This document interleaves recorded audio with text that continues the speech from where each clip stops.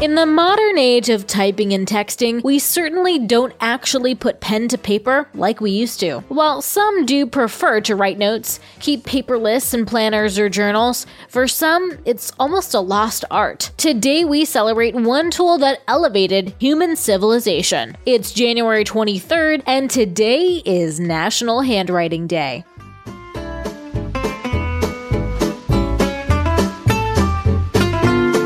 Welcome to TacoCast Podcast, Every Day's a Holiday. No, really, it is. Did you know that literally every day is a holiday? I don't know about you, but I love having a reason to celebrate every day. Whether it's your favorite foods day or something else totally random, happy holiday to you. Writing is one of the things that helped transform human communication and develop the earliest of societies. It allowed humans to record transactions, count things, and pass on information for the future. While the true history of writing isn't totally clear, it's understood that it came about in several regions of the world independently. In Mesoamerica, China, India, and Mesopotamia, starting around 3400 BC. The earliest known writings are believed to be from ancient Sumeria in modern-day Iraq that used pictorial signs that were later replaced with complex characters. Writing systems differ in construction. Some rely on pictorial symbolism, and others combine characters to help transform new meaning. Alphabet systems use symbols that represent consonants, vowels, and syllable sounds that form the written language. Handwriting itself is not just important for written language,